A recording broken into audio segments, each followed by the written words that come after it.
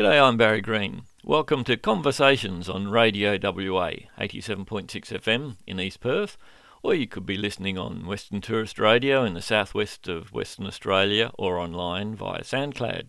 My next guest is Colin Syce, a regenerative farmer from Goolgong in New South Wales, who I met at a workshop titled Profitable Regenerative Agriculture, Pasture Cropping at Katanning in the Great Southern region of Western Australia.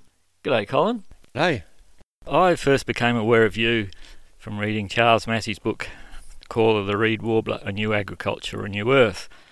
Our program is a tourist radio format, but I think it's really important to connect with people in the cities and, shall we say, remake the connection between farmers and eaters. So I hope our programs can encourage people from the city to get out and reconnect with farmers. And there's a lot happening in industrial agriculture, and Colin's a bloke who sort of thinks outside the square and has been doing things very differently. So what prompted you to go down what we might call an alternative path, Colin?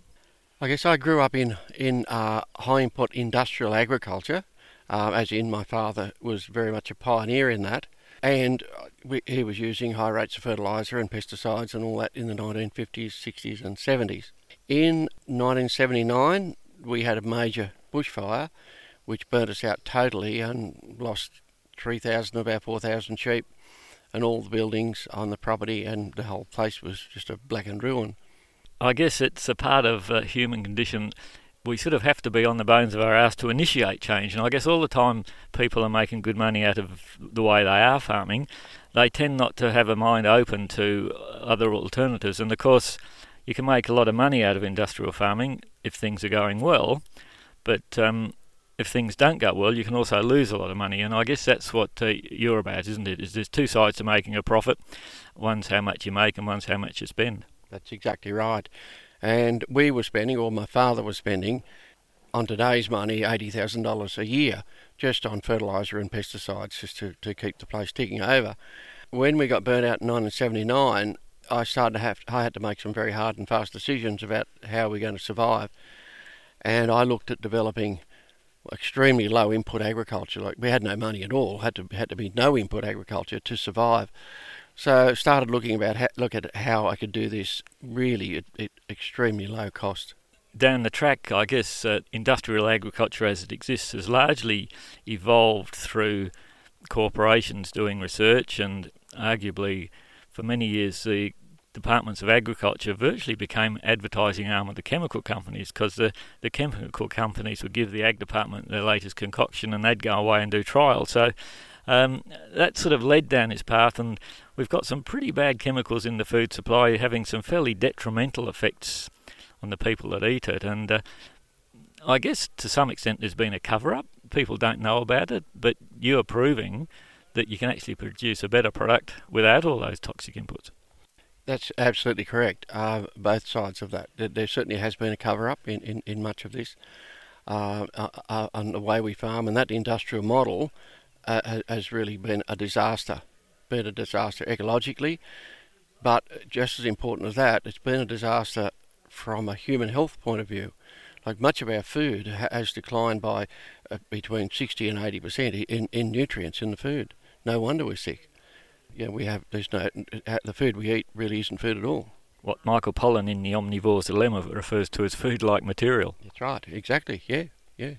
So I guess it's a matter of its awareness, and I think probably you don't hear about these sort of things in what we might call commercial media, because to a fair degree the commercial media is paid for by the companies selling these products, and that's what is so exciting about this time in history, is that the internet's allowing farmers to work together and share this information. And arguably the science of industrial agriculture is owned by a handful of multinational corporations. The science of regenerative agriculture is a community asset, sort of a bit akin to open source software in the sort of language that younger people might understand. Yeah, I'd agree. That's exactly right. And I've met you through this event today, which we became aware of through the internet, and that's what's happening now, is that the internet is allowing this exchange of ideas and information. Yeah, because I get around to many countries around the world, I talk about regenerative agriculture, and that encompasses pasture cropping and cover crops and better grazing management techniques. I meet a lot of people, a lot of farmers that are also speaking about this type of thing, and scientists that are also speaking about this and doing some research and work and trial work on this. So the outcome of that has been a sharing of ideas, of wonderful ideas of what we're doing and what works and what hasn't worked. And so we're speeding up this learning process amongst ourselves, amongst, I guess, the educators around the world, to be able to fast track a lot of this. And by sharing it amongst ourselves, we've been able to speed everything up and learn from each other. So, it's probably 10 times faster than it wouldn't have been if we didn't have the internet and that connection we've got with everyone. And I guess my experience have been involved in small-scale organic agriculture for 30 years, that there is a sense of camaraderie that used to exist in agriculture before it got sort of taken over by the industrialisation. And you look at the consequence on rural communities has been devastating. And, we've got to get people back into these communities, which means adopting agricultural practices that values human beings, not just as a unit of productivity. You're exactly right, and a group of people, and there's probably 30 or 40 of us just broadly that are doing a lot of speaking in different countries, and there isn't this thing about my intellectual property or that. We share it and share people's slides and all of that. We acknowledge where they've come from. But there isn't this selfishness that's often in society today. There's an element of, extreme capitalism is based on that sort of controlling information, but in questioning that aspect of capitalism doesn't make me a communist. I think we need to acknowledge that capitalism has created the internet, and in many respects, the internet is perhaps the antidote to this extreme capitalism, which is sort of doing a lot of damage around the place. There's no doubt extreme capitalism is, and that's driven by multinational companies and greed, and they are doing a lot of damage, and the greed is just after money, and we need to slow that down or stop that, because it's just the damage that it's starting to do now is so extreme all over this planet, and we're starting to see the consequences of that, and we need. There's still debate about I don't think there is any debate about climate change or global warming, but we need to stop treating this planet as a rubbish tip anyway, and clean it up. And so in the process of cleaning up this planet, if we happen to be able to slow down these problems that we're creating, that'd be great. And so from we're told food, it's all about down on price. But of course, anything that's done on the basis of price is going to be down on quality. That's just how economics works. And it amazes me that food, which is actually the foundation of our civilization and of our individual health, is treated as a commodity. If people start to think about their food, you've got a choice. We all have choices. We can choose to spend a little bit more money on quality food, or we can have cheap food and other things. That's a choice we all make. And I guess the challenge, of course, is to make people aware of these things, but then also to develop the supply chain so that people can buy quality produce and know the difference and be prepared to pay a little bit more. Yep. Because bottom line is farmers do need to make a living, and if there's talk about the farmers need to produce more to feed the world, the reality is if farmers are broke, they don't feed anybody. It's exactly right, and we certainly need to produce better quality food. And one way that's happening, I'll just backtrack. We need to actually develop a supply chain. One way that is happening is they're starting to become more and more on-farm stores or shops. I'm seeing that, especially in America. It is happening here in Australia too, and they're very, very well supported. And those farms often will supply a great diversity of food that they grow on their farms. Some of them are organic, but not necessarily all of them.